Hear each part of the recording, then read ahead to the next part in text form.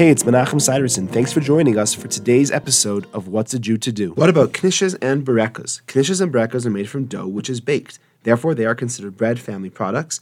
And although the bracha is B'rei Minei Mizonos, if you eat a shir suda, you're going to have to make a hamotzi.